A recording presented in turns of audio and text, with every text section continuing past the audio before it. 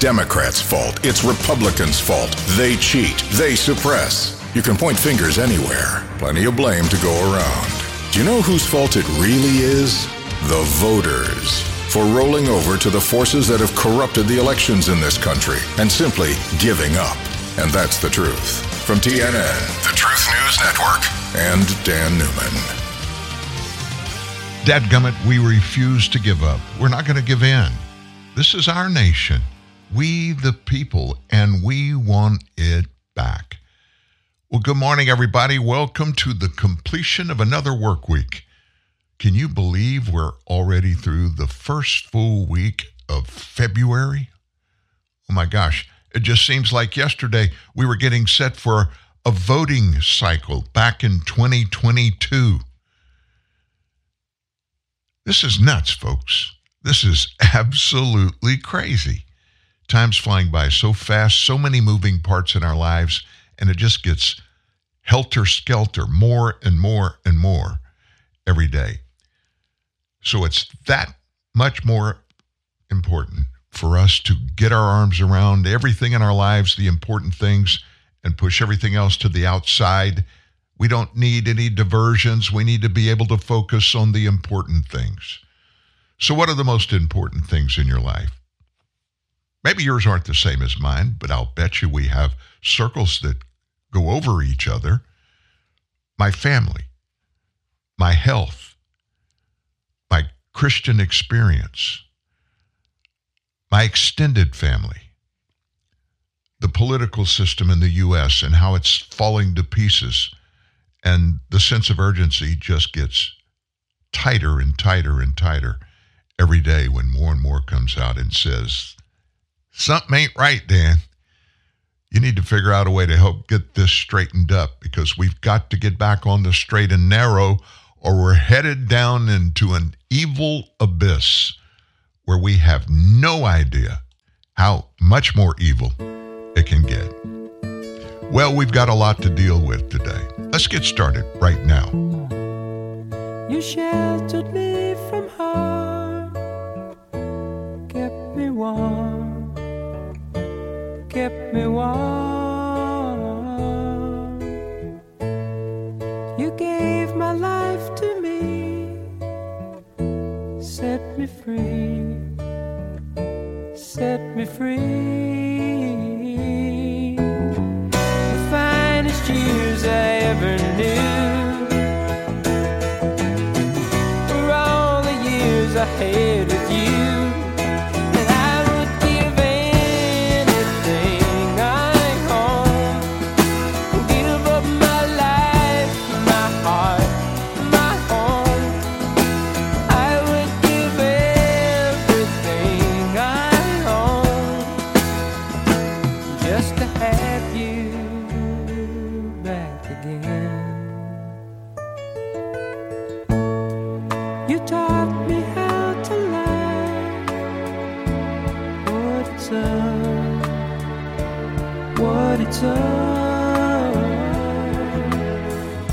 You never said too much, but still you showed the way. And I knew from watching you, nobody else could ever know the part of me that can't let go.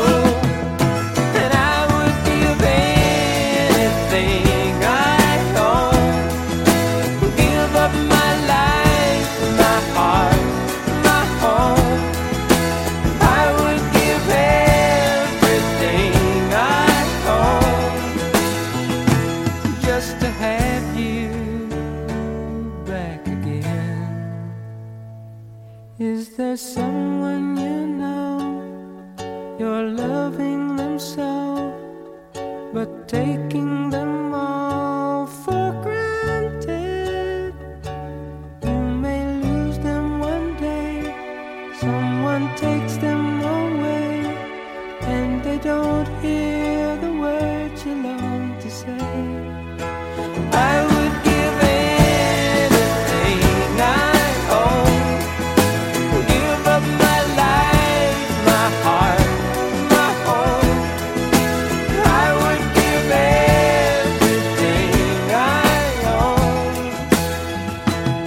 just to have you back again, just to touch you once again. Isn't it really cool when you have somebody in your life that you feel that way about? I'd give anything I own, everything I own, just to have you back again.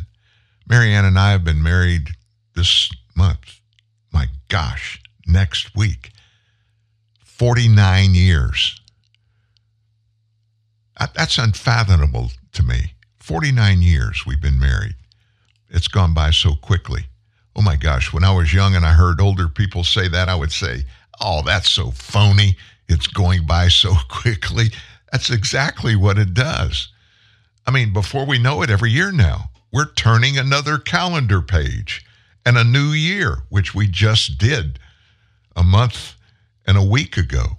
We turned another calendar year, 2024. Who would have thought our world would look like it does today back at the turn of the century, not that long ago? Now, some may be listening that are in their early 20s and they say, man, that was ancient. 2000? Oh my gosh, I wasn't even born then. I guess basically we all look at the world from our own perspective. That's the only perspective we have. I can't look through the world through your eyes, nor can you mine. We all have a different set of circumstances. Many of those overlap. I get that.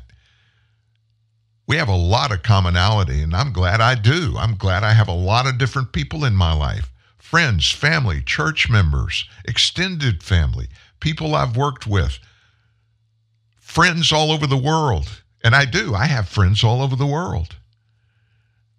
I'm a blessed man. 3 wonderful children, 6 grandchildren. I'm just a blessed guy. And I don't ever want to go through a day without saying, thank you, God, for letting me have the blessings, all the blessings that I have. So there you go. So many things to unpack today. If you did not see and hear our president come out and respond to the findings, the report of that special counsel that had been looking into his misuse of classified documents, 1,800 boxes of them, by the way. I'm going to let you listen to President Biden. It's not a very long speech and a few answers to some media questions at the end of it. It's very brief, but it tells a lot about where we are as far as the White House is concerned. And today, the media world is in total chaos because yesterday, so much was revealed about what today Joe Biden is all about and what's going on in his life. Now, before I do that, let me say this. It doesn't matter how incapacitated he may be. It doesn't matter how old he is. It doesn't matter how many boo-boos he made. If you're a Christian, and most of us that are on this show, following this show, we're Christians, we're instructed to pray for those that are in authority positions over us. That would include whoever is sitting at the Oval Office in the White House. Right now, it's Joe Biden. I pray for him because he's our president and authority over me. I pray for him every day. I want him to be successful. I want him to do the right things, the good things for all of us in America.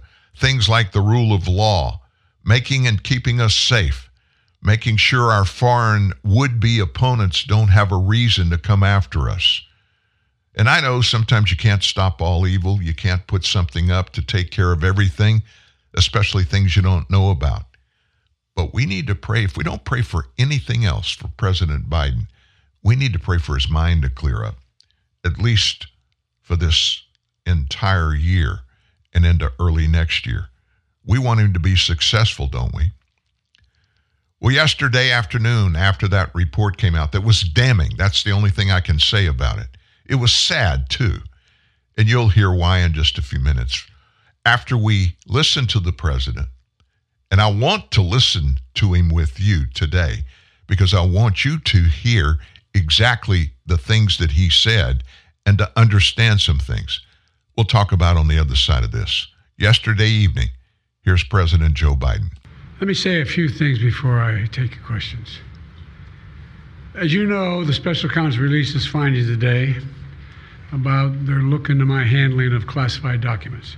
I was pleased to see he reached a firm conclusion that no charges should be brought against me in this case. This was an exhaustive investigation going back more than 40 years, even into the 1970s when I was still a new United States Senator. The Special Counsel acknowledged I cooperated completely. I did not throw up any roadblocks. I sought no delays. In fact, I was so determined to give the Special Counsel what he needed, I went forward with a 5-hour in-person interview over 2 days on October the 8th and 9th of last year, even though Israel had just been attacked by Hamas on the 7th and I was very occupied. It was in the middle of handling an international crisis. I was especially pleased to see Special Counsel make clear the stark distinction and difference between this case and Mr. Trump's case. The Special Counsel wrote, and I quote, "Several material distinctions between Mr. Trump's case and Mr. Biden's are clear," continuing to quote, "Most notably, after given multiple chances to return classified documents to avoid prosecution, Mr. Trump allegedly did the opposite. According to the indictment, he not only refused to return the documents for many months, he also obstructed justice by enlisting others to destroy evidence and then to lie about it. In contrast," we went on to say, "Mr. Biden turned in classified documents to the National Archives and the Department of Justice, consented to the search of multiple locations, including his home, sat for a voluntary interview, and in other ways cooperated with the investigation," end of quote.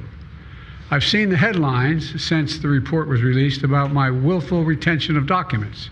These assertions are not only misleading, they're just plain wrong. On page 215, if you had a chance, I know it's a thick document. On page 215, the report of the Special Counsel found the exact opposite. Here's what he wrote. "There is in fact a shortage of evidence that I willfully retained classified materials related to Afghanistan." On page 12, the Special Counsel also wrote for another documents, "The decision to decline criminal charges was straightforward. The evidence suggests that Mr. Biden did not willfully retain these documents. The evidence said I did not willfully retain these documents. In addition, I know there's some attention paid to some language in the report about my recollection of events. There's even reference that I don't remember when my son died. How in the hell dare he raise that? Frankly, when I was asked the question, I thought to myself, it wasn't any of their damn business. Let me tell you something. Some of you have commented, I wear since the day he died, every single day, the rosary he got from Our Lady of... Every Memorial Day we hold a service remembering him, attended by friends and family and the people who loved him. I don't need anyone to remind me when he passed away or if he passed away. Simple truth is I sat for a 5-hour interview over 2 days of events going back 40 years. At the same time I was managing an international crisis, their task was to make a decision about whether to move forward with charges in this case. That was their decision to make. That's the counsel's decision to make. That's his job. And they decided not to move forward. For any extraneous commentary, they don't know what they're talking about. It has no place in this report. The bottom line is the matter is now closed. I'm going to continue what I've always focused on, my job of being President of the United States of America. Now, thank you, and I'll take some questions. President Biden, something the Special Counsel said in his report is that one of the reasons you were not charged is because, in his description, you are a well-meaning elderly man with a poor memory. I'm well-meaning, and I'm an elderly man, and I know what the hell I'm doing. I've been president. I put this country back on its feet. I don't need his recommendation. It's totally out. How bad is your memory, and can you continue as president?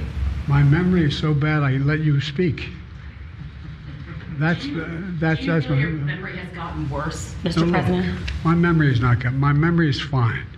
My memory. Take a look at what I've done since I've become president. None of you thought I could pass any of the things I got passed. How'd that happen? You know, I guess I just forgot what was going on. Mr. President. If voters have concerns about your age, how are you going to assuage them? And do you fear that this report is only going to fuel further concerns about your age? Only by some of you. Mr. President, for criminal liability today, do you take responsibility for at least being careless with classified material? I take responsibility for not having seen exactly what my staff was doing. It goes in and points out things that appeared in my garage, things that came out of my home, things that were moved not by me, but my staff. Mr.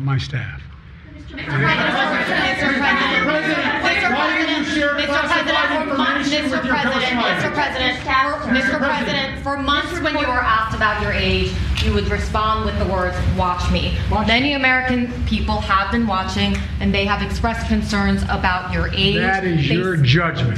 That is your judgment. That is not the judgment of the press. They express concerns about your mental acuity. They say that you are too old.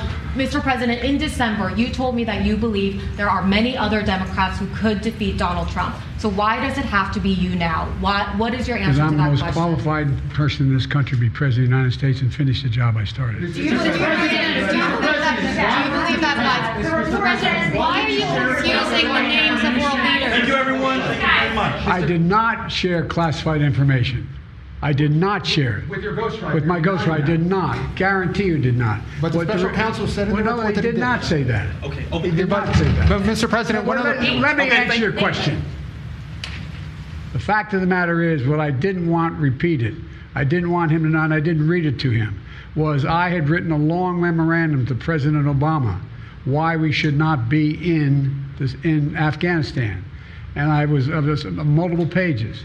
And so what I was referring to, I said classified. I should have said should be private because it was a contact between the president and the vice president as to what was going on. That's what he was referring to. It was not classified information in that document. That was not classified.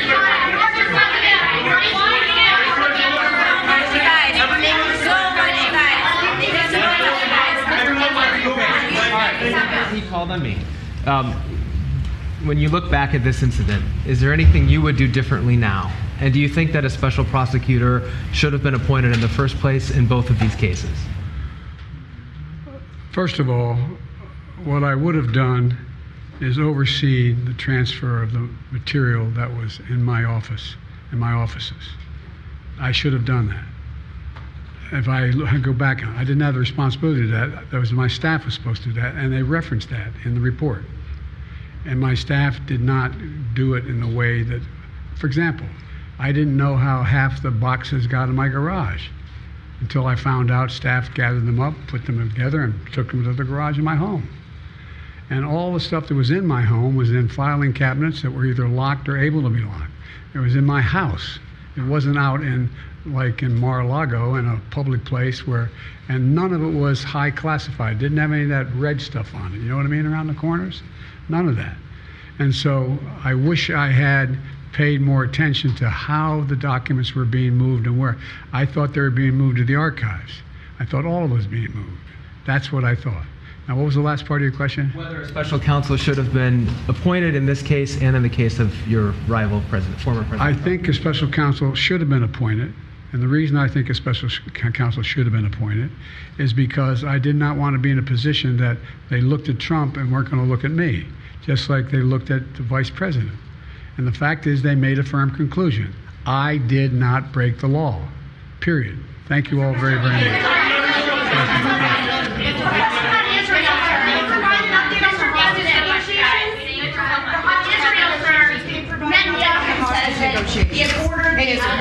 The hostage negotiation, look.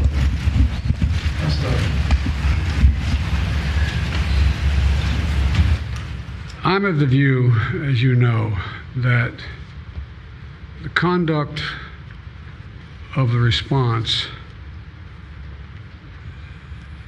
in the Gaza Strip has been over the top. I think that, as you know, initially the president of Mexico, Sisi, did not want to open up the gate to allow humanitarian material to get in. I talked to him. I convinced him to open the gate. I talked to Bibi to open the gate on the Israeli side. I've been pushing really hard to get humanitarian assistance into Gaza. There are a lot of innocent people. That's enough of the president. A few things I want to point out there. First of all, you heard him just say it was ruled that he did not break the law. Let me explain something to you. This is the guy that's supposed to know all of this. He's been in politics in Washington for 50 years. He should know, and I'll bet you he does know, but even if he doesn't know, somebody in his staff, he just threw him under the bus. He blamed all of this, all those 1,800 boxes of classified documents. He put that all at the feet of his staff. I didn't know. I went out to the garage. He said everything was in file cabinets in his house. It wasn't. There were some there as well, but there were multiple boxes full of classified documents. We saw the pictures in his garage where he kept his precious Corvette. That's number one.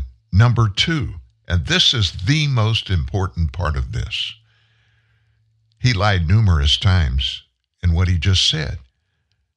And I don't think he realizes that he was lying. Now, how could that possibly be? You know what the definition of a pathological liar is. That's somebody that habitually lies over and over and over, and even in circumstances where they have no need to lie. They just lie. He's made that a norm in his life, at least in politics. We could sit here all day and I could play you soundbite after soundbite where he lied all the time. He ran for president 4 times. 2 of those times, he had to drop out because he was busted for perjury during the campaign, lying about things that he really didn't need to lie about. I think Joe Biden is a pathological liar. At least he has all the signs of it. That's number one. Number two, he said up front when he started his speech that the special counsel did not say that he willfully and knowledgeably exposed documents, classified documents to others. He did. The special counsel found that out. Joe Biden was just being Joe Biden. That is who was elected president or who got to be sworn into office in January of 2021. Whether or not he was legally elected, that's a whole different story. We can talk about that another day. But this thing, my friends, it has set the world on fire. And it should, because you know who was watching that speech he gave last night? Xi Jinping, Kim Jong-un, North Korea, Vladimir Putin, every other despot over any country on the planet that would love nothing more than to walk in the United States across our southern border, march to Washington, D.C., and take over the nation and kill a bunch of Americans while they're on the trek to D.C. from South Texas or New Mexico, Arizona, or California. He couldn't even remember the name of the president of Mexico. He called him Sisi. There is, by the way, a world leader named Sisi, Ethiopia's president. And he's doing that over and over again this week. Through part of last week and this week, he talked about 2 dead leaders, one from France and one from Germany. Helmut Kohl from Germany, Mitterrand from France, and that he had just recently talked to him. They've been dead for years. We could go on and on and on. But I want to end this segment by saying this one thing, and this should have been the number one thing the special counsel wrote in his 300-page report. It is illegal. It is against federal law that governs all of the details of classified documents. It is against the law for anybody to have in their possession classified documents, especially after they're leaving office. The only person that can legally do that is a president of the United States. 1,800 boxes of documents that Joe Biden kept in 4 different locations, and you just heard him say he didn't never know they were there. Where he lived, in his office when he was between being vice president and president. They were all over those offices, his garage, inside his house. And by the way, the special counsel did say that he willfully shared contents and willfully and knowingly shared the contents of some classified documents illegally with others that weren't supposed to see them. Because of the classified restriction on who can handle them, Hillary Clinton broke multiple federal laws, classified documents. Barack Obama did too as well. Now, how could that possibly be? Hillary Clinton had an unsecured, not formally checked and signed off on by the White House server in her home. When she was Secretary of State, she used that server to speak to people all around the world. Barack Obama, then President of the United States, had a private secret Gmail account, and he communicated to Hillary on that server back and forth, and it was not secure. Anytime a president talks to anybody, that conversation is classified by federal law. Anytime that president sends or receives an email or a text, that text or email is classified according to federal law. Hillary Clinton got a free pass. It didn't matter that she purposely deleted 30,000 emails that she sent on that server. And then when James Comey, who was then FBI director, when he reported the results of their investigation of that server, he said, we know factually every email that came or was sent from that server in Hillary Clinton's house in New York. Every one of them was sent secretly to another server in a foreign country. We know that. Every classified document Joe Biden had in his possession, he had illegally. 40 years of them. A U.S. senator has no right to have any classified documents, period. A vice president only has a right to handle them when he or she are in office. Yet Joe Biden, he's getting a free pass. Based on that, guess what should happen about Mar-a-Lago? Nothing. Nothing. And if this special prosecutor, Smith, if he does anything to go after Trump, charging him, which he already has, but trying to convict him of misuse of classified documents, it will prove one thing and one thing only. The Biden administration is the most corrupt administration in U.S. history. And he is running, especially the Department of Justice, to be a group of his hit guys, to go after all of his political foes.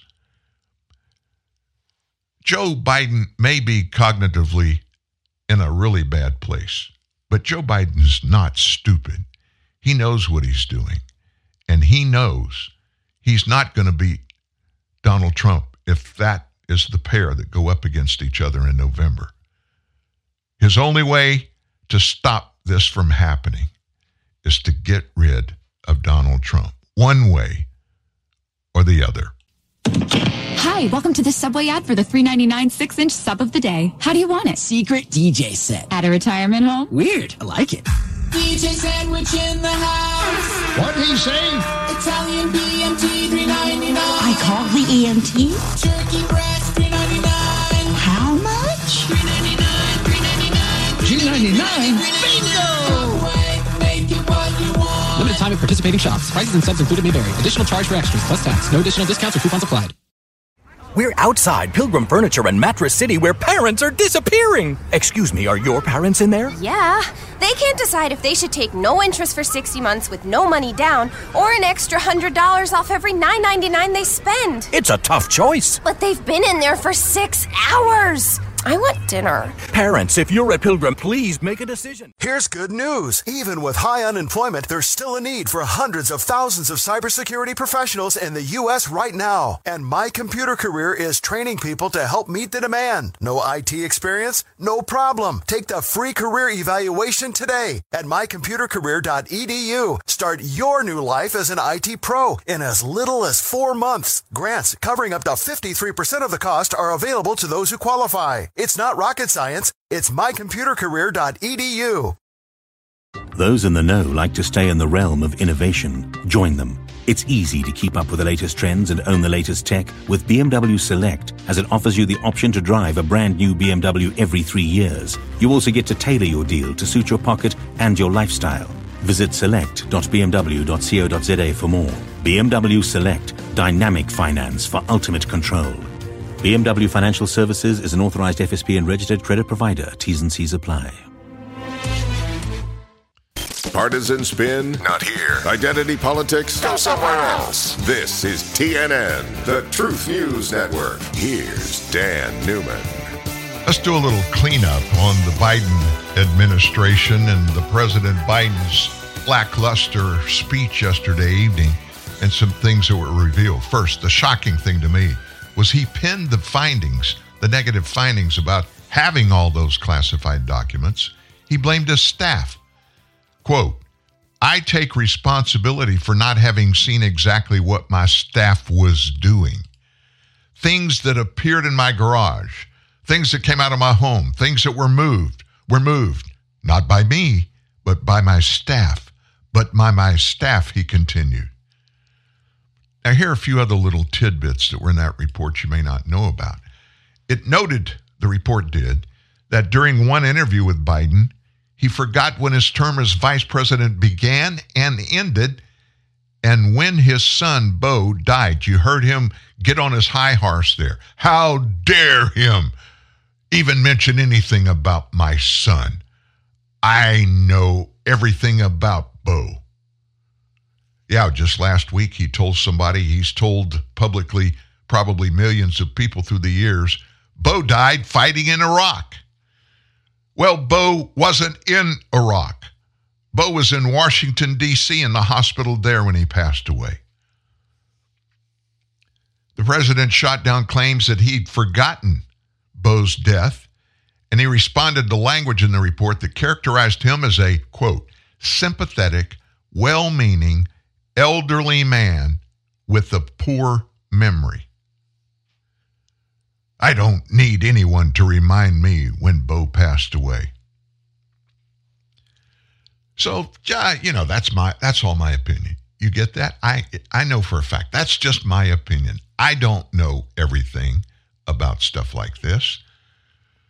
So let's listen to what one doctor had to say about it. A Fox News alert: the White House is on defense over a damning report highlighting serious concerns about President Biden's mental fitness, including that he, quote, did not remember when he was vice president, and that he, quote, did not remember even within several years when his son Beau died. Special Counsel will not be recommending charges in Joe Biden's classified documents case, partially because Joe Biden appears to be a, quote, well-meaning elderly man with a poor memory. The president lashing out over all the accusations in the report, but it wasn't long before he made another gaffe. Watch. As you know, initially, the president of Mexico, Sisi, did not want to open up the gate to allow humanitarian material to get in. I talked to him. I convinced him to open the gate. I know what the hell I'm doing. I've been president. I put this country back on its feet. Except that the president of Mexico is not the aforementioned CC. Let's bring in Fox News contributor Dr. Marty McCary. And Doc, look, I know you can't give a diagnosis without examining the patient. But based upon this report and based upon what you just heard, as well as, let's face it, the last decade of Joe Biden in the public eye, what is your assessment of the president's mental state? Well, first of all, Todd, everybody mixes words up and makes mistakes. But what we've noticed is a significant progression in slowed speech, and the memory lapses are increasing in frequency. So it's not subtle. And at this point, it's not really a medical diagnosis as much as it is obvious to even a lawyer who essentially made the diagnosis in this report of age-related dementia. So that's the concern. You've got cognitive decline right in front of our eyes. It's very obvious how he's performing today versus, say, 5 years ago. And it's sad, really. I'm glad you mentioned that phrase 5 years ago, because let's look ahead 5 years in the future. No matter your politics, we can all see that this is not good. In fact, I'd say this is very, very bad. But what's worse is what happens to Joe Biden's mental state, in my estimation, over the next 5 years. Within that time frame, if Joe Biden is reelected, he will be president for part of that 5 years. What will happen to Joe Biden based upon what you're seeing so far over that time period? Because I can't imagine, Doc, he's going to get better. Well, that's right. At this trajectory, it's extremely unlikely that there's going to be a sudden stabilization. This is clear age-related dementia, and people are concerned about it affecting performance. If this were the CEO of a company, people would not buy the stock. A board would likely intervene, and people are concerned about the long-term trajectory of another 4 years. Now, separate from politics entirely, it's just sad. We're looking at age-related dementia right in front of our eyes. Others may argue that you're voting for a party and not for an individual. I generally stay out of politics, but it's very obvious what's happening here. We're witnessing cognitive decline. Yeah, to that point, Doc, when I watch this, obviously I have a job to do, and I have to call out the president on things that he does and does not do, because that's my job. But as a human, having a grandmother with Alzheimer's, having a great aunt who had significant dementia, this is sad to watch. I don't want to watch this. I don't think many Democrats want to watch this, and I think it's hurtful that people put him in this position. But forget the presidency. Would you feel comfortable, as a human, having Joe Biden house sit your home for a week based upon what you've seen so far? Well, look, it's a little reminiscent of John Fetterman. We were clearly watching cognitive decline related to a stroke after an event. We're basically watching somebody in mental rehab going through the process. So people have to make up their own decisions. But I will say this. If we are seeing this sort of obvious dementia in the brief flashes of time we're seeing in public, people are wondering, what is he like in private? And this report is the first glimpse of what it's like to sit down with the president for 5 continuous hours, just as the special counsel did. And as you said, he couldn't remember his vice presidential term, his son's death, even within several years. So it's not being off by a year or two. And that's the concern, is that this is what he's like in private. If you were counseling Joe Biden as a patient who walked into your office with his wife there, maybe some children there, would you tell him it's time to retire? Well, it's certainly humiliating to have somebody with a distinguished career in any industry, let alone government service, to be out on public sort of display in this state. It's not going to get better. And for that reason alone, I might suggest that somebody, pass it on to somebody else, because it's not a good way to go down after a long career. Yeah, there are a lot of political questions as to who that person to be passed down is. Obviously not going to get into that with you. A number of other people, let's say half the country, is going to be discussing that. But when it comes to the medical, you're spot on. Dr. Marty McCary, we appreciate your time and your insight this morning. So you got a little long-distance medical perspective there from Dr. McCary. And he wasn't there, so he wasn't trying to diagnose the patient. But there were so many moving parts in what Joe Biden had to say to the American people. I would guess, if I was going to put a number on the percentage of what he said was factual, less than 40%. And he thought, honestly, I believe he thought he was telling the truth in everything he said. And he countered himself, the facts, over and over and over again. And then take it back up a notch, this conversation, before we move on. This is the final part of this. If this does not illustrate the fact that there is at least a two-structured justice system in the United States, if not even a third, there is some law that somebody has and somehow has the arbitrary power to use that law to judge anybody in Joe Biden's circle differently than from anybody else that's in government. And then, of course, forget about us. We're way down the totem pole. As if any more evidence of this two-tiered system of justice that now exists in the United States was necessary, the DOJ, Biden's Department of Justice, they found that while he, quote, willfully retained and disclosed classified materials, that no criminal charges are warranted. And unlike GOP frontrunner Donald Trump, who is being prosecuted for the same thing, Biden won't get so much as a limp slap on his wrist. If Biden's supporters were high-fiving after the findings of the special counsel Robert Hur, the report described the 81-year-old's mental state as a confused old man in such bad shape that a jury would find him to be, quote, a sympathetic, well-meaning elderly man with a poor memory, who would likely present himself that way in court as he did during our interview of him. Now, you keep in mind, this guy works for Joe Biden. Her, the attorney, the special prosecutor, special counsel. He works for Joe Biden in Biden's Department of Justice. And so you know he watered down what his conclusion was, but he still had to bump right up, maybe get a little bit into a realistic finding, at least in part, of what his investigation showed. Found Biden to be, quote, a sympathetic, well-meaning elderly man with a poor memory, who would likely present himself that way in court as he did during our interview of him. And so, to end this conversation up, let's leave it right here. That feeble old man that can't remember much of anything is running the government of the number one country on the planet right now. Can you imagine that military member that is following him around with that suitcase with the nuclear codes in it? And that it could very well happen that in just a few minutes of time, that guy would have to immediately get to President Biden, and he's within a few feet all the time, that guy is, with the nuclear codes. And Joe would have to make a split-second determination to retaliate and launch ICBMs from all across the United States at whoever was firing at us. That'll never happen, Dan. Man, I pray you're right.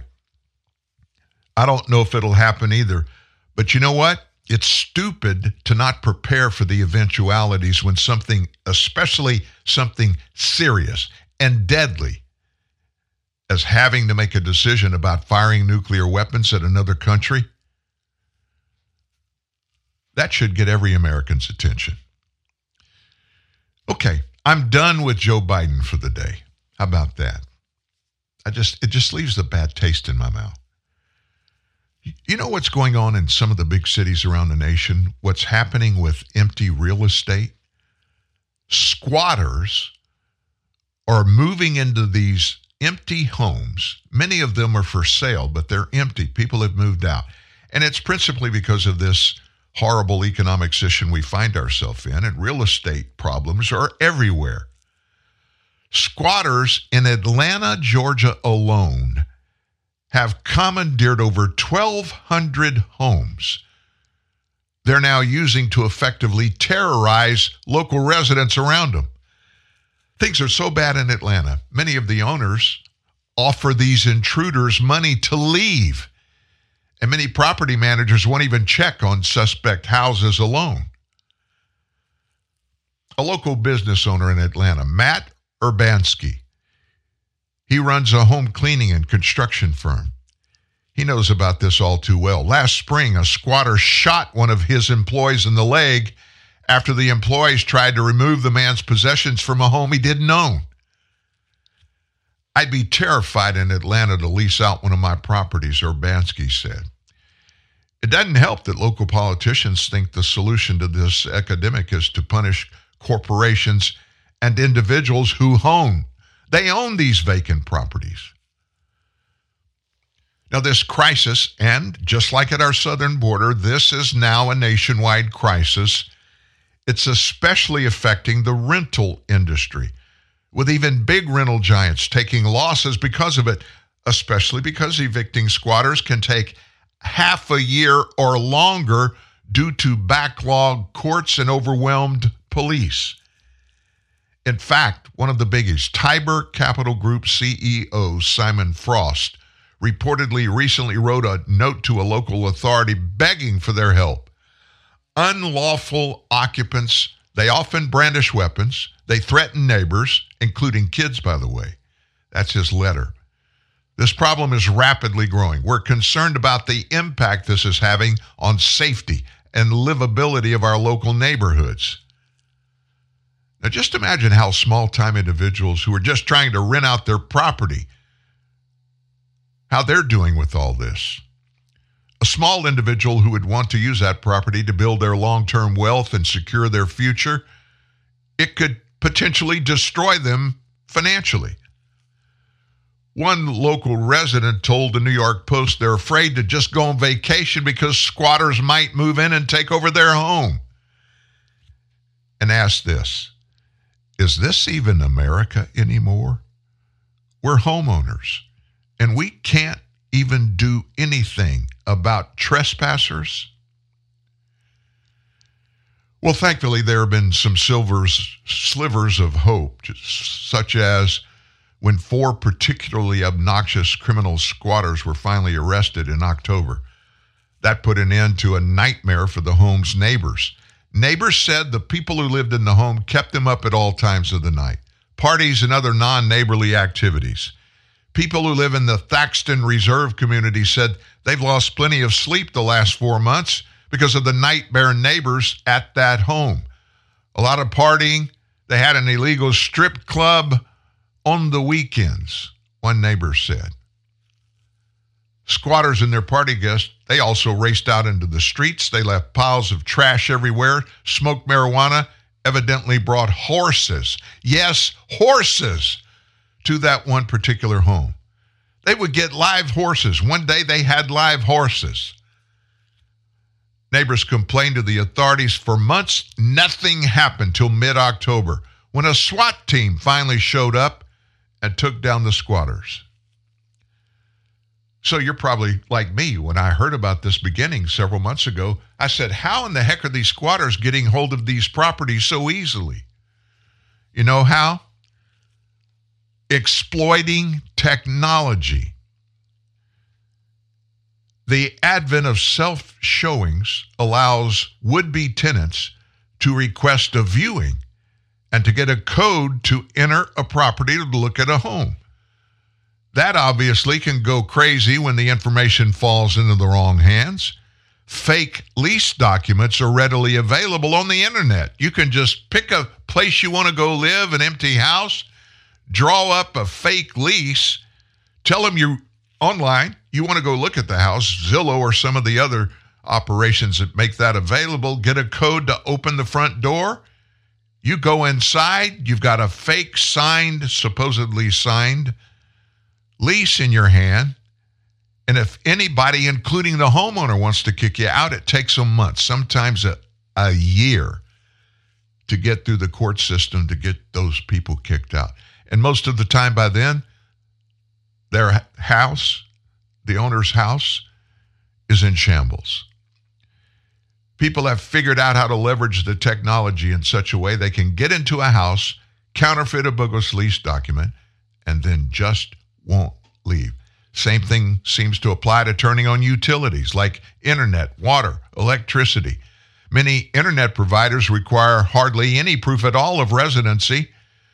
One squatter get a bill for an online account, they can use that to set up water and power service and just fake it. Perhaps the saddest case is when the squatters are unwitting squatters. Bloomberg explained that sometimes actual squatters commandeer a home and then rent it out to unsuspecting victims who then become squatters themselves by default.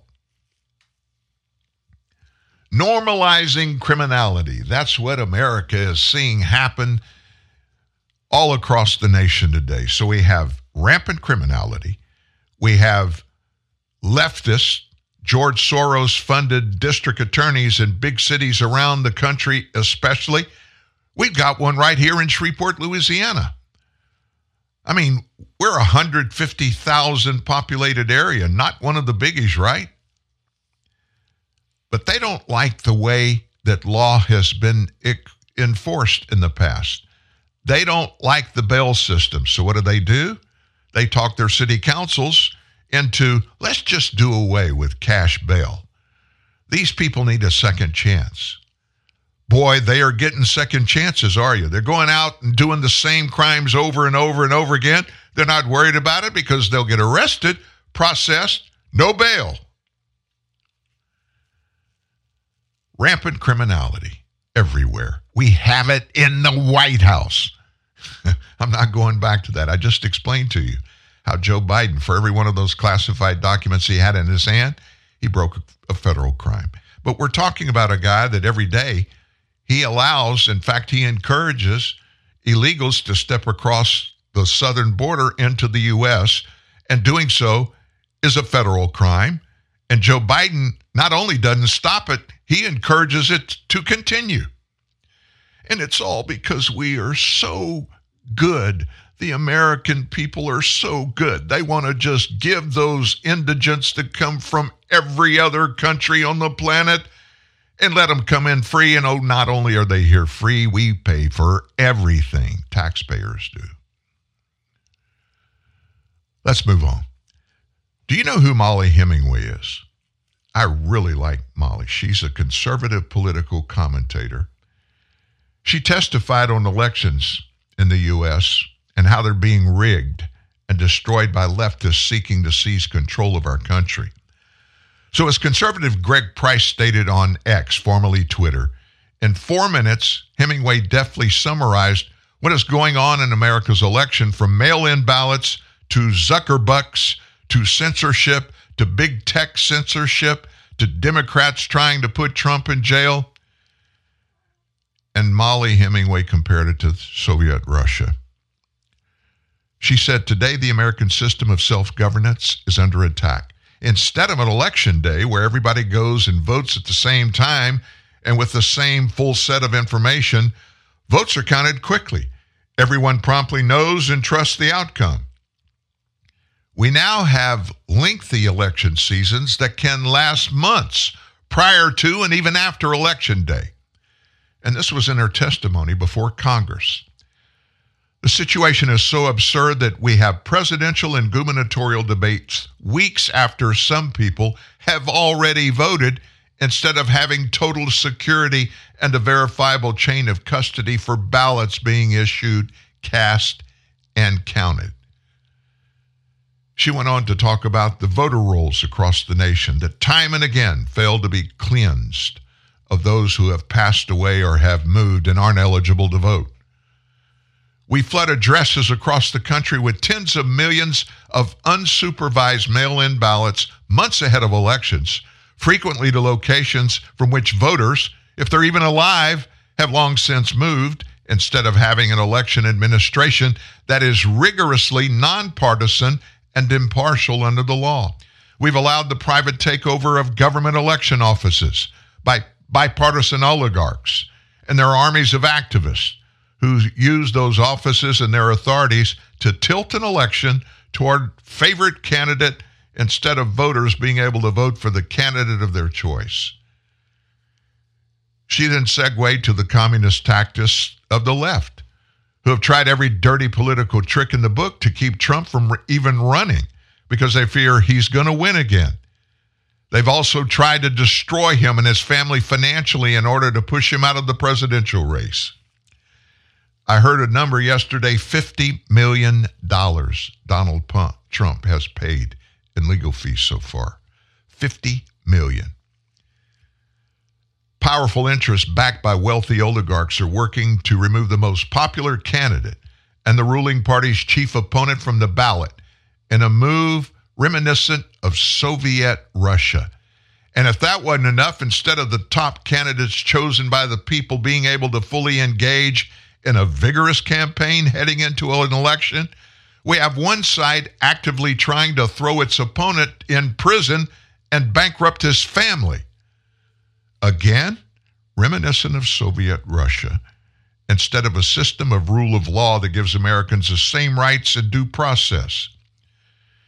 She went on to elaborate on the persecution of conservatives, especially Trump, of course, using a rigged court system and a lapdog media to achieve their ends. In other words, anything goes. Whatever it takes to win this election, by Jesus, we're going to do it. The DOJ and other partisan actors are prosecuting their opposition. They're doing the dirty work for the Democrats in office, whether powerful or lowly, doing so in places where partisan juries will ensure a quick conviction instead of a free and independent press that shares news and information to help inform the voters. We have a press, a media that is almost exclusively the arm of one political party. And it's so darn corrupt that it's willing to perpetrate hoax after hoax after hoax against opposition party members instead of nurturing a vibrant public square where Americans can debate issues, express their strongly held views. Folks, that's in the past. Look over your shoulder. Look in your rearview mirror. We don't have that today. Hemingway then dove into the political censorship that exploded under President Biden. How politics and big tech have joined forces. They're doing it to silence anybody who doesn't share their views. She said, we have an elaborate censorship industrial complex where the government works hand in hand with tech oligarchs to suppress and blacklist debate on all the important issues that contribute to election outcomes. This is something I know firsthand, she said, because our government worked with tech companies to censor me for my election reporting. Allowing just one of these attacks to infect our electoral system would be a crisis. Allowing all of them at the same time is an existential threat to our system of self-government. And then she talked about her best-selling book, have you heard of it, Rigged, and how it had been co-opted by those seeking political gain and power. I reported on a new phenomenon, she said, in the 2020 election that has already severely eroded trust, needs to be addressed decisively in the last presidential election. Nonprofit groups with very strong ties to the Democrat Party and funded by one of the world's wealthiest and most powerful men, Zuckerberg. Facebook founder Zuckerberg took over government election offices, most notably in the Democrat areas of swing states.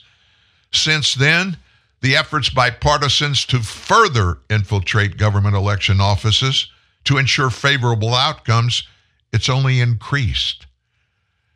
She emphasized at the end of her testimony, the private oligarch takeover of our elections is a threat to our system of self-government that we may never be able to get back. That same sentiment shared by many conservatives who have shown proof over and over and over and over and over again of the threat, while leftists brand them, what do they call everybody that thinks the 2020 election wasn't quite up to par? You're an election denier.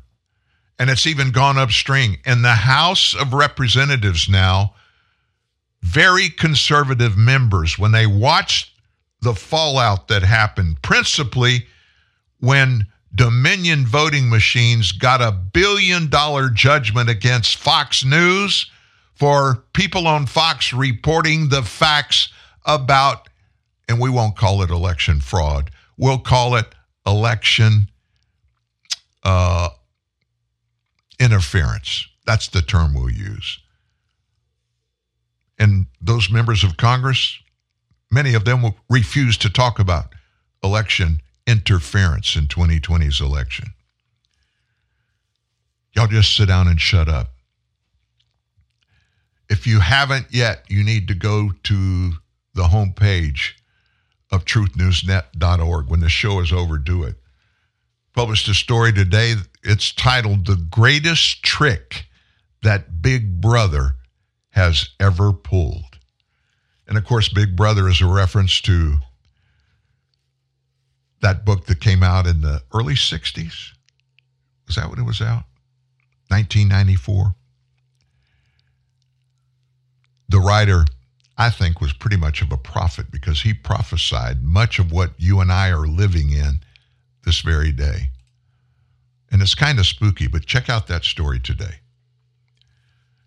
Up ahead, a big group of Republican attorney generals are after this president, and it's probably for a good reason.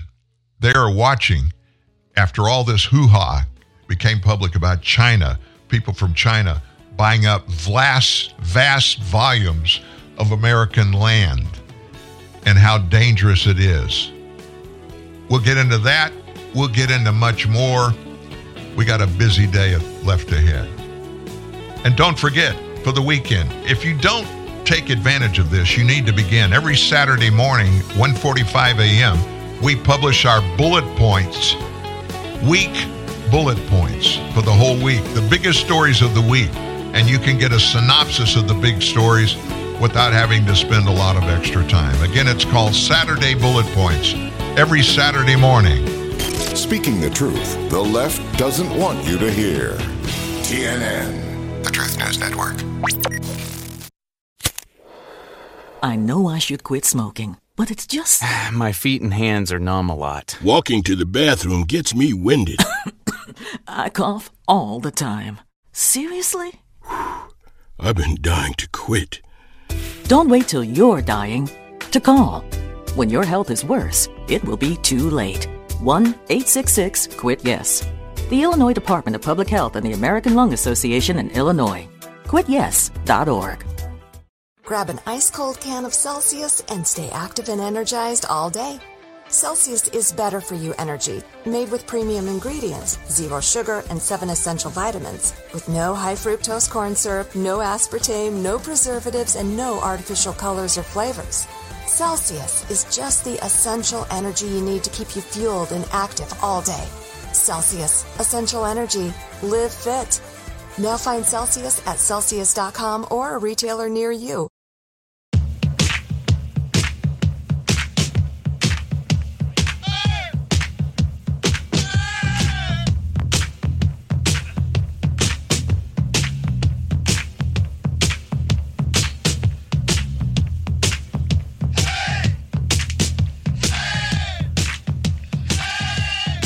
Those are the only words to the song. Hey, that's from back in the 80s, I guess. It's called Rock and Roll Part 2. I don't even remember Part 1. It probably sounds a little bit like Part 2, don't you think? Hey, listen, I told you about the Missouri Attorney General. I didn't mention him by name as Andrew Bailey. He's put together a group of Republican attorneys general. And they're calling on the Biden administration to restrict foreign land ownership anywhere near a U.S. Air Force base this week. Bailey, this attorney general, he sent a letter to the U.S. Treasury on Monday requesting it add Whiteman Air Base to its list of protected military facilities.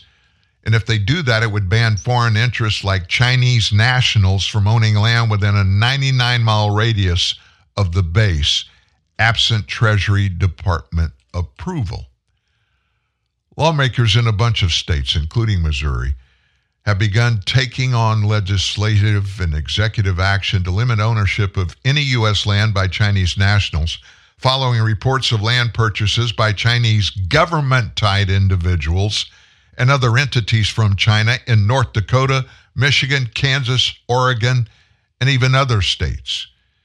It's imperative that Treasury Department add Whiteman Air Force Base to the current list of protected facilities. That's from Bailey's letter. Inclusion in this list would ensure foreign interests could not own covered real estate or make covered real estate transactions absent U.S. Treasury approval within the 99-mile protective boundary of that base. Now, Whiteman, it's an Air Force base. It's about 70 miles from a proposed manufacturing facility outside of Kansas City that is being built by Snano Technology USA. Snano USA, C-N-A-N-O. Now, Snano is owned by the Chinese.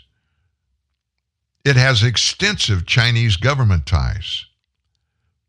Back in 2023, it was discovered that they were expanding upon research conducted by the Heritage Foundation Oversight Project and Heritage Action. And this Chinese ownership of land around military bases in the U.S. were revealed. And there are dozens of them where it's already happening. Whiteman Air Force Base, by the way, is the home of the 509th Bomb Wing and its fleet of B-2 Spirit stealth bombers. Those play a key role in U.S. Global Strike Command's strategic deterrence efforts. These bombers are capable of deploying to forward operating installations across the globe. Yet their only permanent base is at Whiteman in Missouri. Such is the capability of this powerful heavy stealth bomber that they've routinely flown around the globe, resupplied by air-to-air refueling, and have returned to Whiteman without the need to even touch down on any foreign soil. So you can imagine why the Chinese want to get close to that. I think, this is just my, I'm a southern guy, born and bred in the South. I don't believe in any foreign national owning any piece of real estate in the United States. Now, why would you say that? That kind of flies in the face of the free market system, capitalism, doesn't it, Dan? Well, it would if the people that were wanting to buy this property were wanting to do it for really good purposes. But it's a little bit odd that they're buying a bunch of land in the United States, the Chinese nationals. And when we say Chinese nationals, that means kind of private businessmen and women. There is no private ownership of anything in China. The Chinese Communist Party is involved in every one of these transactions that's taken place. You can bet. Of course, one other little thing that exposes that is that every one of them are around military bases. Wonder what Joe Biden thinks about that. Somebody asked me yesterday, I talked to somebody about this yesterday, and they said, how much is Biden getting out of it? It wasn't me. But it makes you think, and you go, More Biden good news for big business. Ford Motor Company lost billions with a B, of dollars on its electric vehicle product lines last year. That's according to examined corporate documents. They only lost $4.7 billion last year, a greater loss than the $4.5 billion the company expected it would lose last year. That's according to a summary of the company's annual earnings. They pointed to an extremely competitive pricing environment as a key reason for the losses. Ford sold 72,000 EVs last year, meaning that the company lost nearly $65,000 on each electric vehicle that it sold. The company's expecting to lose between $5 and $5.5 billion on its EV products this year. Gosh, How can they afford to do that? I know they're a big public corporation, stockholders out the wazoo, other car and truck lines they're selling. But I don't care who you are. Taking a $5 billion hickey and thinking it's okay, and then the next year taking a $5.5 billion hickey. Oh my gosh. Don't you think it's time to stop doing what you're doing? It's insane to expect different results when you do the same old year after year. The customer insights we're getting by being an early mover in electric pickups, SUVs, and commercial vehicles, those are invaluable, especially as we're developing next generation EVs that are going to surprise customers and be profitable within a year of their launch. That's John Lawler, Ford's CFO. EVs are here to stay. Customer adoption is growing, added Lawler. Now, explanation of those things he had to say? Simple. He's Ford's CFO, John Lawler. He's got to try to sell the vehicles. Nobody else is buying them. Why not you or me, right? In January, Ford announced it's cutting production of its F-150 Lightning electric pickup truck. That's in the middle of slower than anticipated growth in EV demand. Joe Biden took an F-150 Lightning for a test drive during a visit to Michigan back in May of 2021 to promote his administration's electric vehicle agenda, which aims to have EVs constitute half of all new car sales by 2030.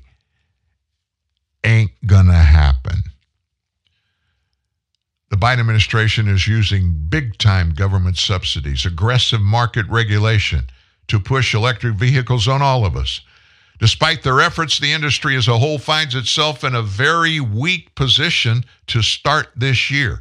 Ford and several of its competitors are losing billions of dollars on their EV products, while executives are backing away from short-term production targets. You know, being in business is about being in business to make money.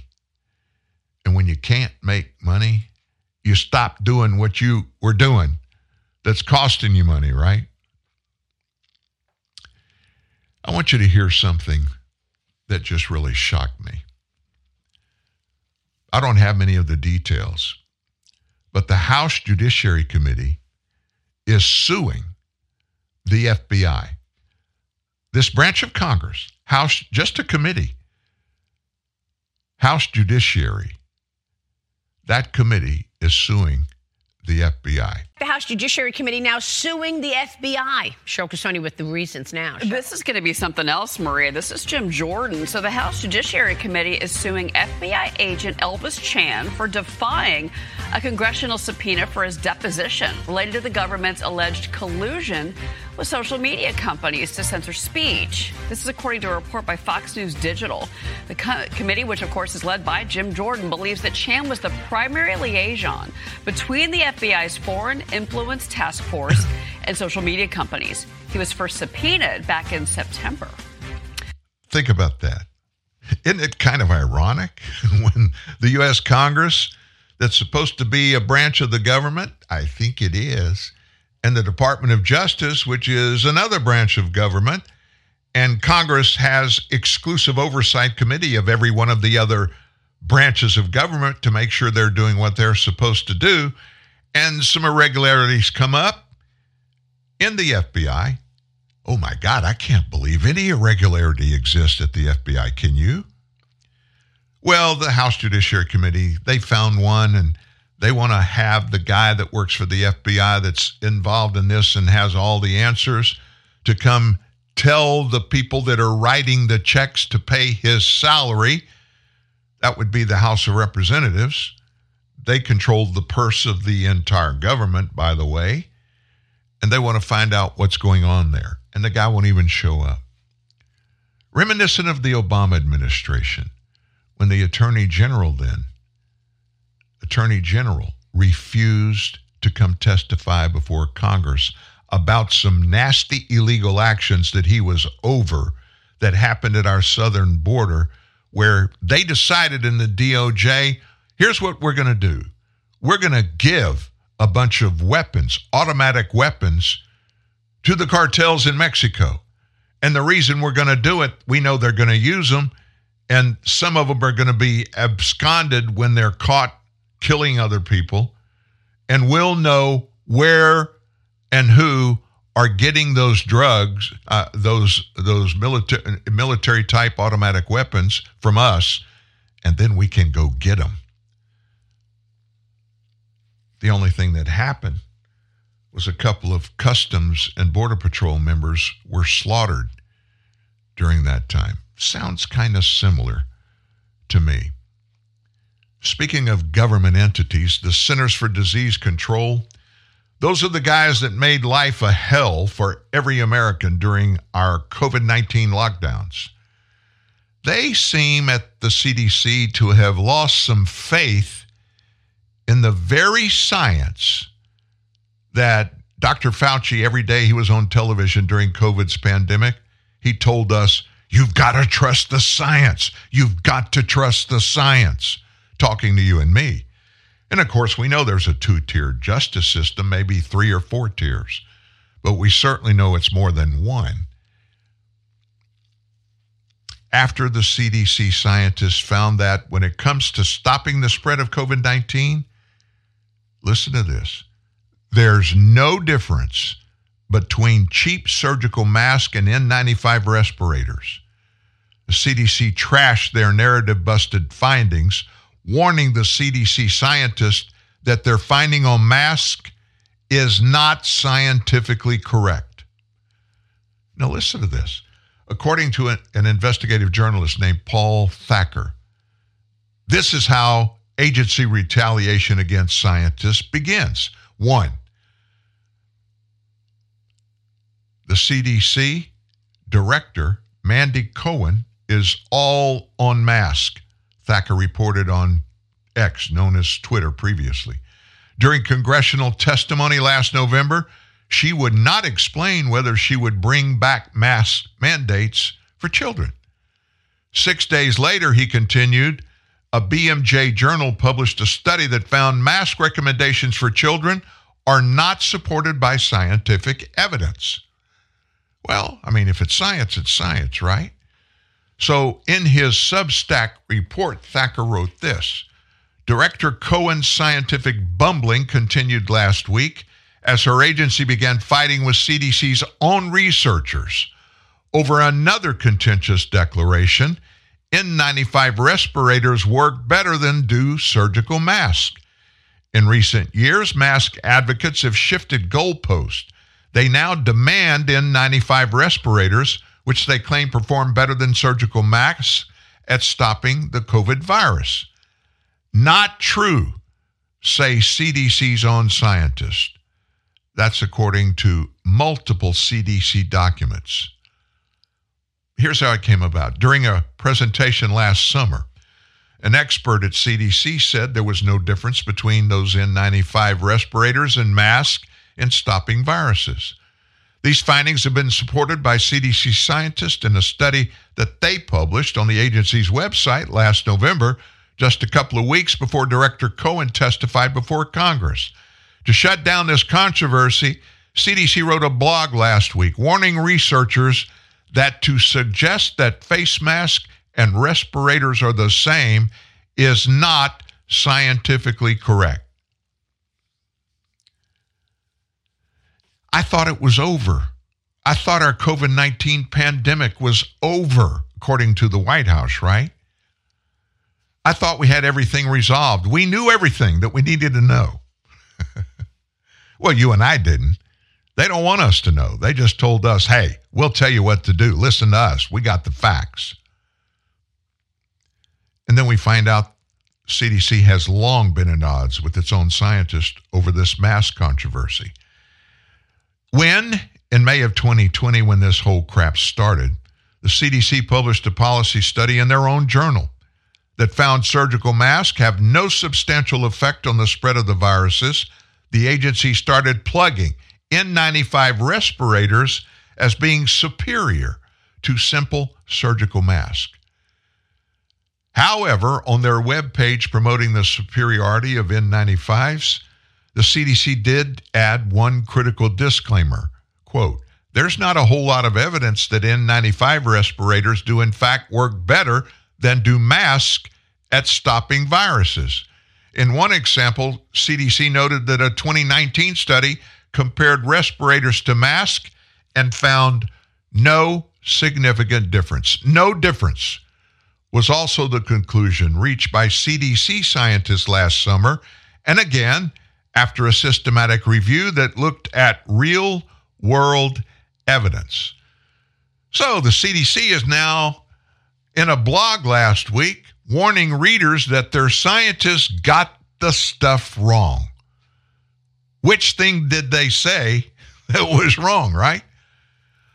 Although masks can provide some level of filtration, the level of filtration is not comparable to approved respirators. So in light of this mask insanity, Thacker has called on whistleblowers from inside the CDC to come forward. He said, "I'm putting a call out to whistleblowers inside the CDC who would like to talk about what is going on at the agency. More than 40 years of clinical data shows zero measurable benefit from masking. It was never the science." Well, they just need to ask Anthony Fauci. He knows all the facts. In fact, he said over and over, "I am the science." So just get Anthony, get Tony on the phone. He'll straighten it all out for you. Just to go back for just a second, I want to remind you, early in our pandemic, I happened to be perusing the massive CDC website. And guess what I found? I found from the CDC 42 different tested, controlled, in laboratory testing of every kind of mask and its efficacy against COVID-19. Not one worked. Not one. We published them all. 2 or 3 times we reran the story. And it came from the CDC website. You know what the CDC did after that when I came out and was screaming and hollering it? They took that off their website. Because they wanted to be able to tell us all, here's what you must do. And remember how much crap they told us to do and crap we didn't want to do? And they made us do it? Most of it wasn't factual at all. I think it was all a test to just see how much of your life, your freedoms, you're willing to give up in the name of pandemic. I really think that's what it was all about. I think it was about a test. That's why I firmly believe we've got another one coming down the pike. It's probably going to be worse than COVID-19. So just a little note coming from President Joe Biden's steamy emergency unscheduled news conference yesterday evening.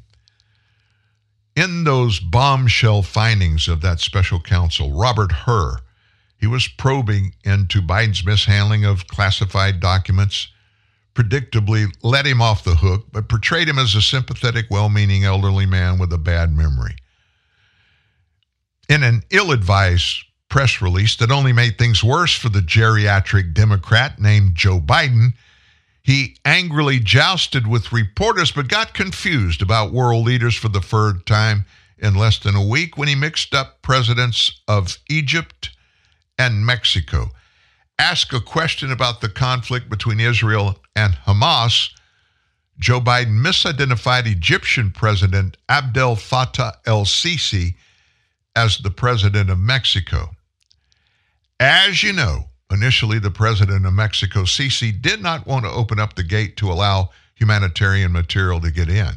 I talked to him, Joe said. I convinced him to open up the gate. Biden said that, unintentionally confirming Hur's brutal assessment of his mental state.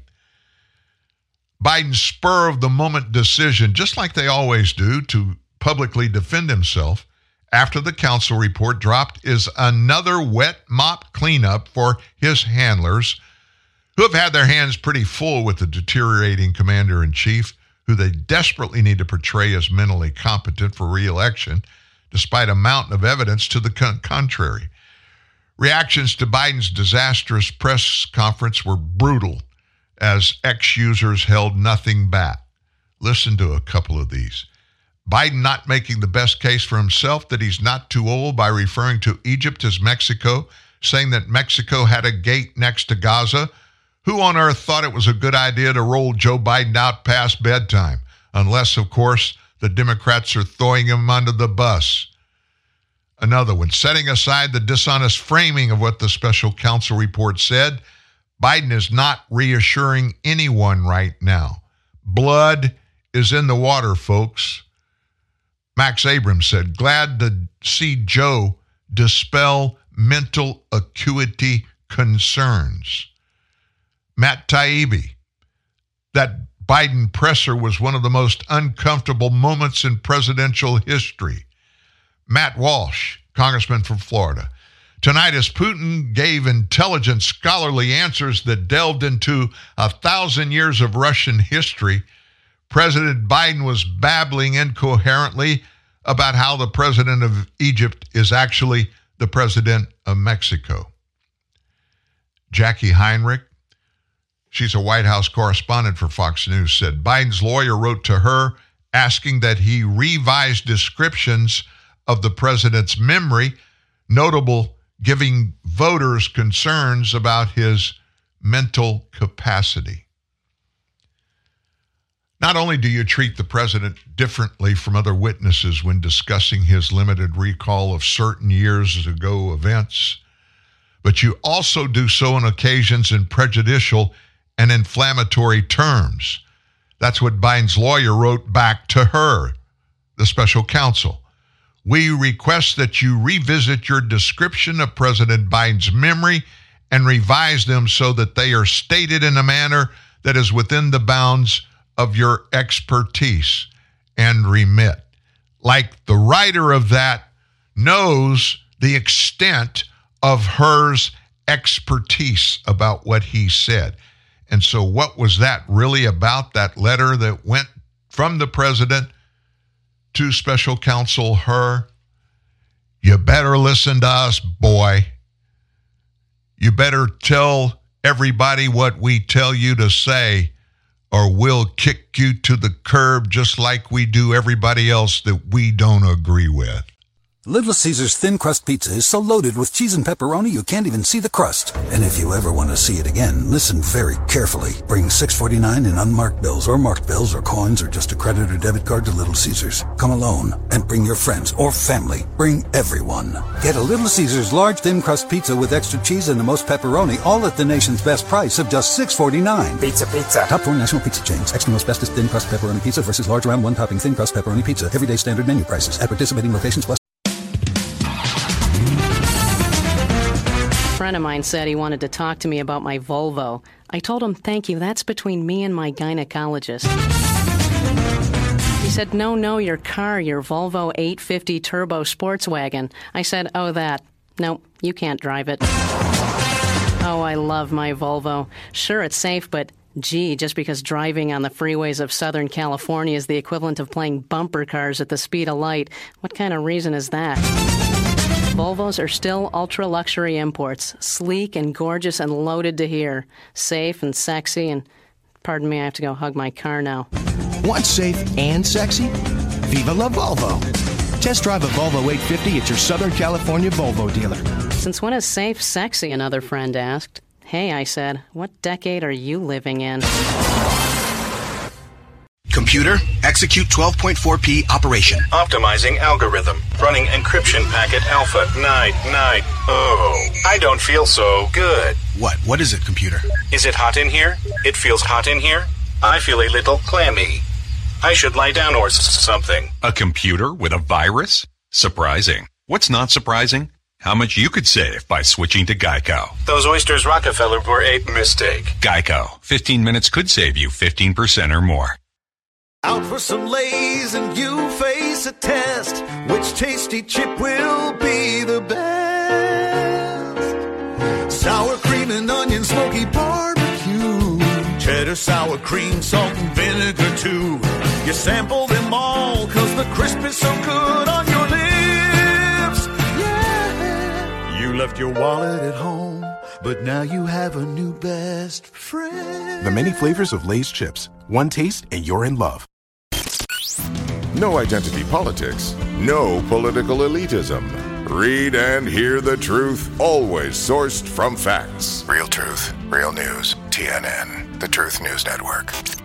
If you were watching the president's speech that he gave last night, you probably missed out on another get-together that I'm sure was more enlightening than was the president's. Tucker Carlson published an interview that he had with Russian strongman Vladimir Putin. And in that interview last night, Putin encouraged us, the United States of America, to allow China to expand its economic influence in the West in an interview with Tucker Carlson. Putin, who sat with Carlson in Moscow for a nearly 2-hour interview with a prominent emphasis on early medieval history, Putin told Carlson as a stand-in for America, "You are hurting yourself by attempting to limit malignant Chinese Communist Party influence on the American economy." Do Chinese businesses have small presence in the United States? Yes. The political decisions are such that they're trying to limit their cooperation with China. That's Putin, obviously talking through a translator. It is to your own detriment, Mr. Tucker, that you are limiting cooperation with China. You're hurting yourself. It's a delicate matter, and there are no silver bullet solutions, just as it is with the dollar. Carlson asked Vlad if he was concerned that China, much less sentimental and forgiving colonial power than America, was ascended in a way that could hurt Russia, which Putin dismissed as a boogeyman story. It's a boogeyman story. We're neighbors with China. You can't choose neighbors, just as you can't choose close relatives. We share a border of 1,000 kilometers with them. This is number one. We're always told the same boogeyman story, and here it goes again, though in a euphemistic form. But it's still the same old boogeyman story. The cooperation with China keeps increasing. The pace at which China's cooperation with Europe is growing is higher and greater than that of the growth of Chinese-Russian cooperation. Ask the Europeans. Aren't they afraid? Well, they might be. I don't know. But they're still trying to access China's market at all cost. So Putin went on to claim that China, a country that is actively attempting to seize the sovereign territories of Vietnam, the Philippines, Malaysia, Brunei, India, Japan, and the entire nation of Taiwan, was seeking compromise with the world. China's foreign policy philosophy is not aggressive. Its idea is to always look for compromise, and we can see that. But in reality, China's economic expansion has been accompanied by colonialist aggression, particularly in Africa, where its Belt and Road Initiative loans have trapped some of the most impoverished countries on the continent and allowed for the importing of racist Chinese abusers. In America, China's economic influence has been accompanied by a collapse of American manufacturing, widespread intellectual property theft, and the presence of slave-made products in American stores, among a bunch of other calamities. Putin's assessment of China's role in the American economy aligns with that of current President Joe Biden. He's a candidate, insisted it was bizarre to think of China as a rival to America. Biden said this in 2020. The idea that they're our competition, that they're going to beat us, is bizarre. We talk about China as our competitor. We should be helping and benefiting ourselves by doing that. But the idea that China is going to eat our lunch, it's like I remember in the debates in the late 90s. Remember, Japan was going to own us. Give me a break. Oh, and don't forget about this. The Biden family has made millions of dollars in business deals with and in China. Well. On that note, let's just quickly flip to another not so positive perspective about what China is already doing in the United States besides buying up all our real estate. Listen to this. Meanwhile, a new report from the Joint Cybersecurity Advisory is warning that China's state-sponsored hacking group called Volt Typhoon has been living in networks tied to critical U.S. infrastructure systems for at least 5 years. Before the discovery, the hackers infiltrated communications, energy and transportation systems, as well as waste and wastewater system sectors in the continental United States and in U.S. territories like Guam. Joining me right now to talk more about the threat of Communist China is the Gatestone Institute Senior Fellow. He is author of The Coming Collapse of China, as well as China is Going to War. Author Gordon Chang is back with me. Gordon, great to see you. Thanks, but is it anybody's surprise at this point that China is now preparing for war with the United States? Look at what's going on. You've got, of course, all of the thousands of Chinese migrants coming into this country, 28,000 at the end of last year. They're largely military-aged men. You've got the Chinese Communist Party sending surveillance balloon into America and getting information back in real time from our military installations. You've got fentanyl and the drug trade originating in China. Clearly, the Chinese Communist Party is trying to destabilize America. Why? Well, certainly, because they believe that the Communist Party will never be safe as long as the United States exists. And it's not because of anything we say or do, Maria, but it's because of who we are. Because you have an insecure regime in Beijing is worried about the inspirational impact of American values and form of governance on a very unhappy Chinese people. So they are doing all those things you are talking about. And it is to take down the United States, to make sure that we are no longer a sovereign state. And the way they do it is right in our faces. You've got pictures that we were just talking about in the commercial break, pictures of Chinese nationals doing target practice with huge machine guns. Tell me about that. Yeah, these were Chinese migrants who had come into the U.S. They were here for less than 3 weeks. And what were they doing? They were taking target practice with semi-automatic rifles. Now, if you're a migrant coming into the U.S. with just a backpack, you're probably thinking about, I need a place to live, I need to eat, maybe get a job. You don't think about sharpening your skills to kill Americans. Well, that's what I want to know. What is behind this? Is the Communist Party of China trying to weaken the United States to overtake the U.S. as the number one superpower, or worse? Yeah, it's worse. It's worse. It's worse because, first of all, Xi Jinping believes that China is the world's only sovereign state. And then from there you go to their just belief that the U.S. is the obstacle to what they want. But, we're talking about these migrants coming in. There's that lab in Reedley, California, a secret Chinese biological weapons facility that was found last March. It had at least 20 pathogens, including the one for Ebola, and almost 1,000 mice that had been genetically engineered to spread disease. So this could not have been the only secret Chinese facility in the U.S. You got all of these saboteurs coming across our border. They're going to link up with these facilities, which means that before the first shot is fired in a war on Asia, they're just going to turn off the lights, turn off the water, shut off the gas. Nothing in the U.S. will work. And we know that they've done experiments to see how far they can take it. The COVID experiment. Okay, we're not stupid. We know that it, leaked from the Wuhan lab. But what we don't know is whether or not it was intentional. And then we know that the CCP followed up after leaking COVID in this experiment to kill everybody and get everybody sick. But then they covered it up. Well, they did worse than that, actually. What they did in December 2019, January 2020, they purposely told the world that COVID-19 was not transmissible human to human when they knew it was highly contagious. And while they were locking down their own country, yes, lockdowns are controversial, but by locking it down, they were telling the world they thought this would be effective. While they were locking down their own country, they were pressuring us to take arrivals from China without restrictions. Put those two things together, and it means that they deliberately spread the disease beyond China's borders. That's 7 million people outside China killed by COVID. Yeah, and I remember the moment very clearly. Donald Trump was the president. The Chinese Communist Party had a delegation. They went to Washington. They were celebrating their trade deal that they never kept their promise on, by the way.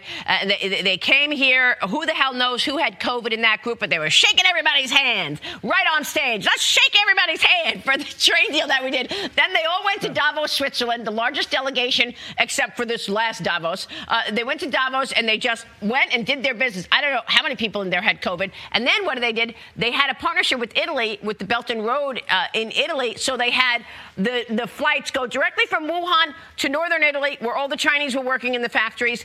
I mean, Joe Biden is ignoring all of this. I don't know if it's because he's compromised, because he's taken the millions and millions of dollars from communist China, as the Oversight Committee tells us. I don't know. I haven't done the investigation. But we know he's incredibly soft on communist China. Well, talking about this, when President Trump imposed the travel ban on Chinese arrivals in January 2020, it was Joe Biden who said it was, quote unquote, xenophobic to do that. Unbelievable. So, And let's not forget, back in 2013, 2014, under Joe Biden's leadership, when he was the vice president, he allowed thousands of Chinese companies to trade on U.S. exchanges and not follow SEC auditing rules. Those companies are still in our indexes. Those companies are still in the stock market here, and American investors are buying those stocks. And not only are they losing money on it because China is facing a massive stock market rout, but they're also funding the expansion of our number one adversary. Why isn't Joe Biden doing anything? Why can't they have the courage to use the capital markets lever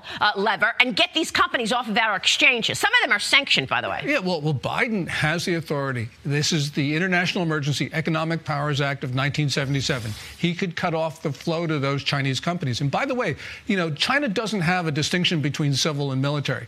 Under Xi Jinping's doctrine of military-civil fusion, that's right, everything a civilian company has gets pipelined to the Chinese military. Well, I want to know if Xi Jinping is going to be successful with all these grand plans to overtake America, because let's face the reality of what's going on in China and the economy there. The consumer price index in China overnight fell deeply into deflationary territory last month. China's CPI declining overnight by the sharpest fall in more than 14 years. The producer price index also declining for the 16th straight month in January. You would think this is good news, but not when it's deflationary. The data coming one day after China replaced its top securities regulator, Gordon. And don't forget, the stock market there has lost trillions and trillions of dollars in market value. So for those globalists who think, I want to buy China, you're losing money. It's not even a money-making opportunity. $6 trillion, 3 years. Yeah. And basically, Xi Jinping's his solution to this is not structural reform of China, which is the only thing that will save equity values in the long run. What he's trying to do is he's got massive government buying, the so-called national team, the state banks, state enterprises, but also he's starting to stop short selling. He's saying, you can't short sell anymore. And the point is, really what you've got is in China is a top-down system that doesn't understand it. And when people buy Chinese stocks, they're not buying the stock of a company. They're basically buying government policy, because that's what right, drives the markets up and down. You're absolutely right. Real quick, Gordon, what are we going to do about this?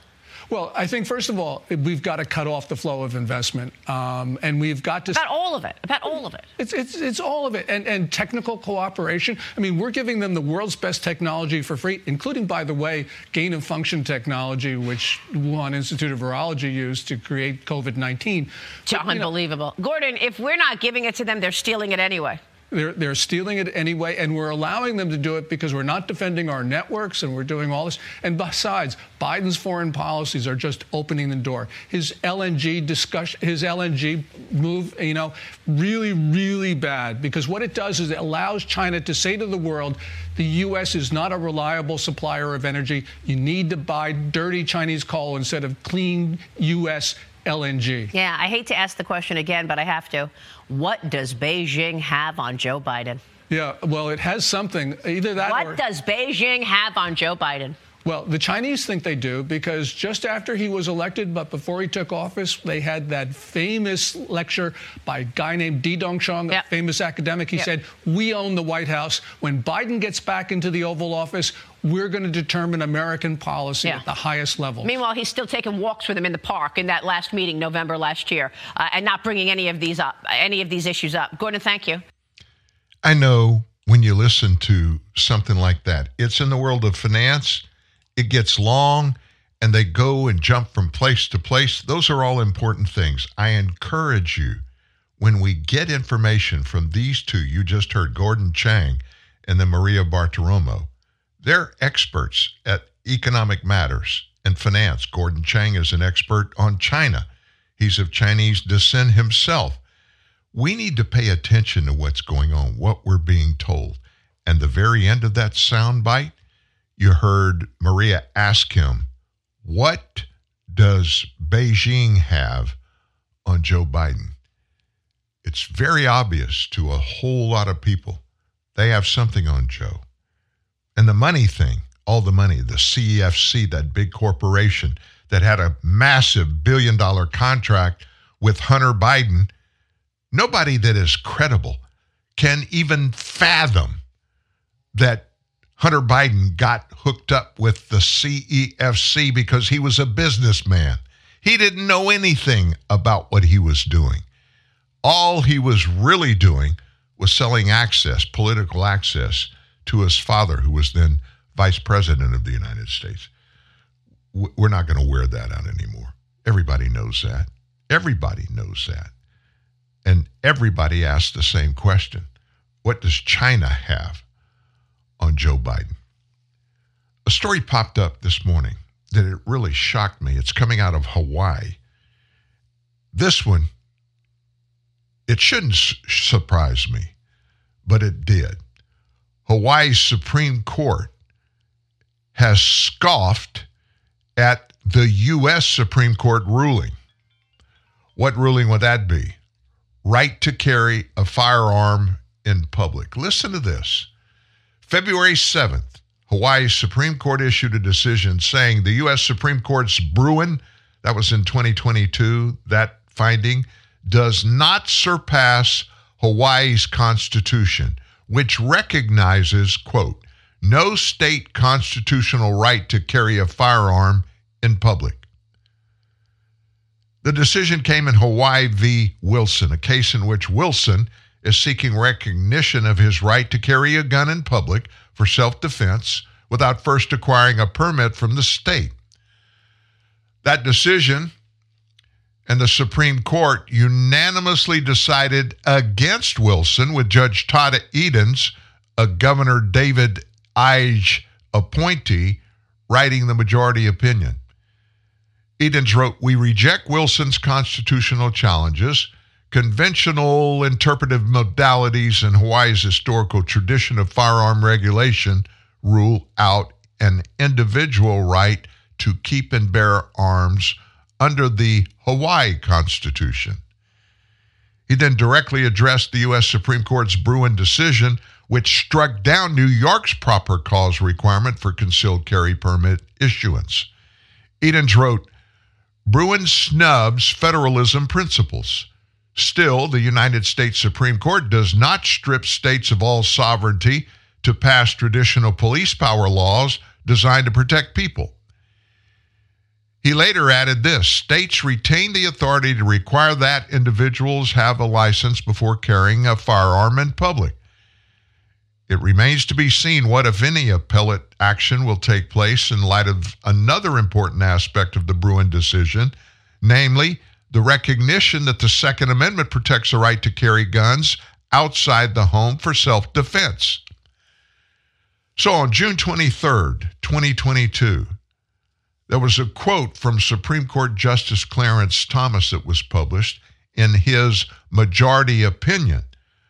In that decision, he referenced previous cases affirming the right to keep and bear arms in the home for self-defense, then turned to Bruin and said, in this case, petitioners and respondents agree that ordinary law-abiding citizens have a similar right to carry handguns publicly for their own self-defense.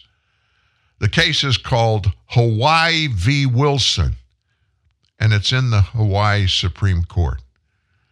So is this the example of Hawaii's Supreme Court trying to do what Colorado's Supreme Court did?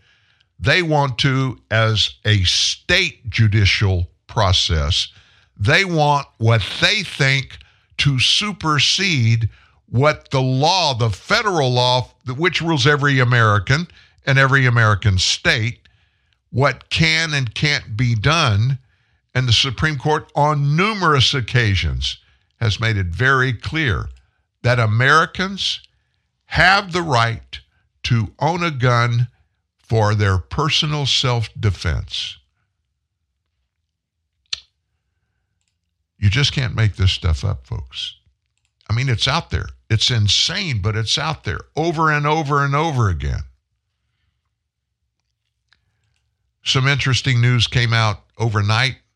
Joe Biden's migration is now severely cutting U.S. wages and also workplace investment, which is mandatory to be able to have cash flow and for corporations to do what they're structured to do.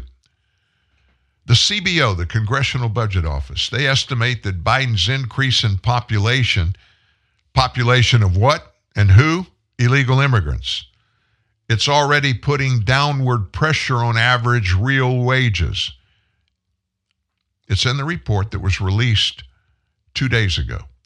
Average real wages are expected to be slightly lower by 2034 than they would be otherwise.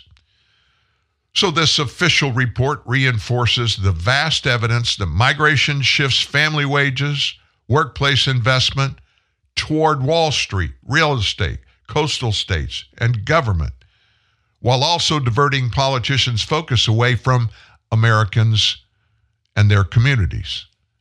The CBO report optimistically projects Biden's migrant surge will be over by 2028. Oh my gosh, that's 4 more years of this crap.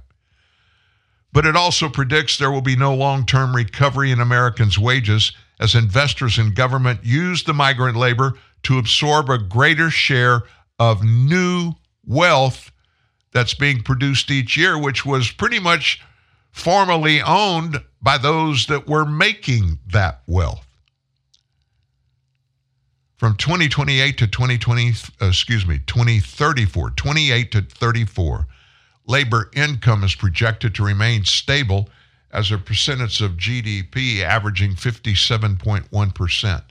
That, however, is below labor income's average percentage of GDP from 1947 all the way to 2000, 60.4%. Why? Because some factors that have depressed labor income relative to gross domestic product since 2000 are expected to persist in the upcoming decade. The inflow of migrants will be a subsidy for the consumer economy and real estate companies, according to this report. Many small-town government libertarians praise migration, but the Congressional Budget Office noted that the inflow of poor migrants will also help grow government at a much faster rate. Government debt will rise by $19 trillion, up to $54 trillion by 2034. So the arrival of these millions of lower wage laborers is going to be accompanied by a slowdown in productivity boosting, wealth generating business investment. 4 years, here we are, 4 years after the coronavirus shock, that investment grew 4.1% in 2023, but CBO says it's going to drop to just 2.7% per year during the 2029 to 2034 period. This reduced business investment will help slow the growth and wealth-generating productivity of U.S. workers. All this spending, all this illegality, and letting millions and millions of illegals come into this country. We're told the reason all the time they're doing it is because it's going to make everybody better. It's good for business. As one member of Congress said, I laughed when he said it, we've got to have these illegals coming in. The vegetables won't be able to be picked because there'll be nobody there to pick them and they'll rot in the fields.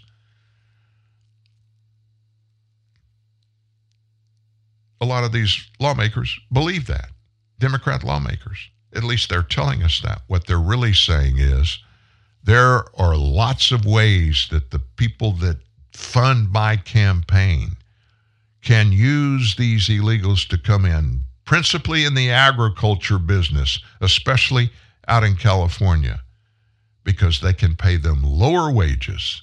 They can hold greater control over these indigents that come in. And by doing that, their profits go up and their payroll expenses go down. It's really good for the bottom line. Follow the money. I tell you that all the time. Follow the money. Folks, that's a wrap on this week. Thank you for sharing the week with us.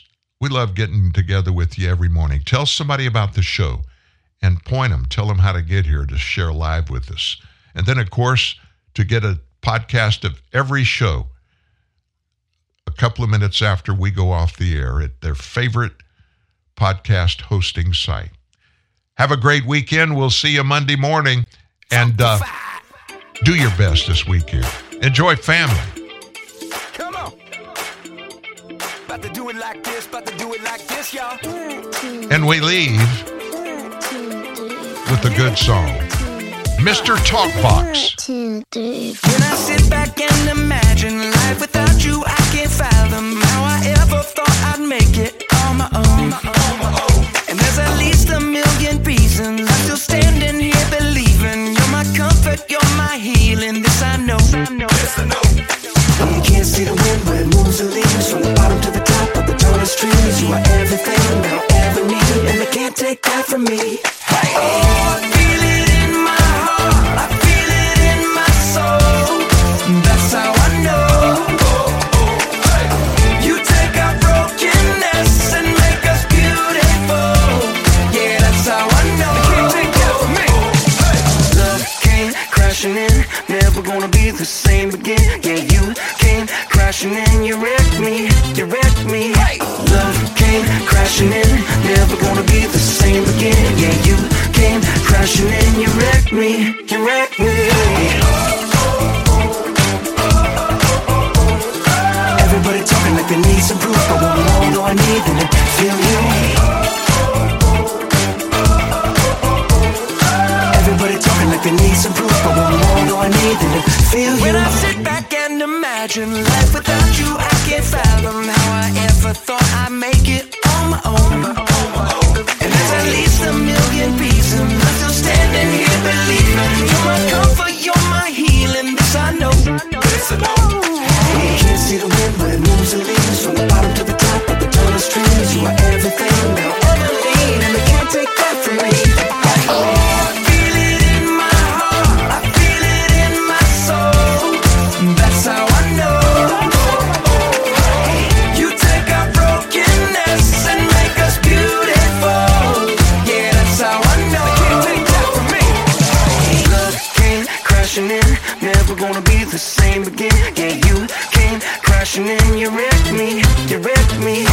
Love came crashing in, never gonna be the same again. Yeah, you came crashing in, you wrecked me. That's how I know.